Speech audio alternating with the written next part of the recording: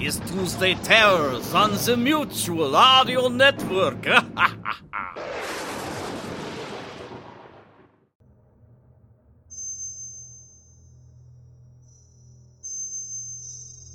Welcome to Tuesday Terror here on the Mutual Audio Network.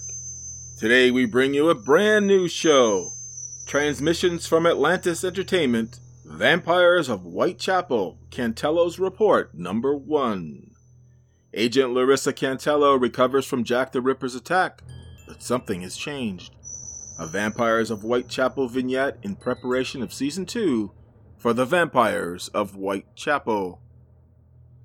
That's followed by HG World Season 4, The Diary of Jill Woodbine, Chapter 16, as Jill takes her first steps into the Down Under and discovers.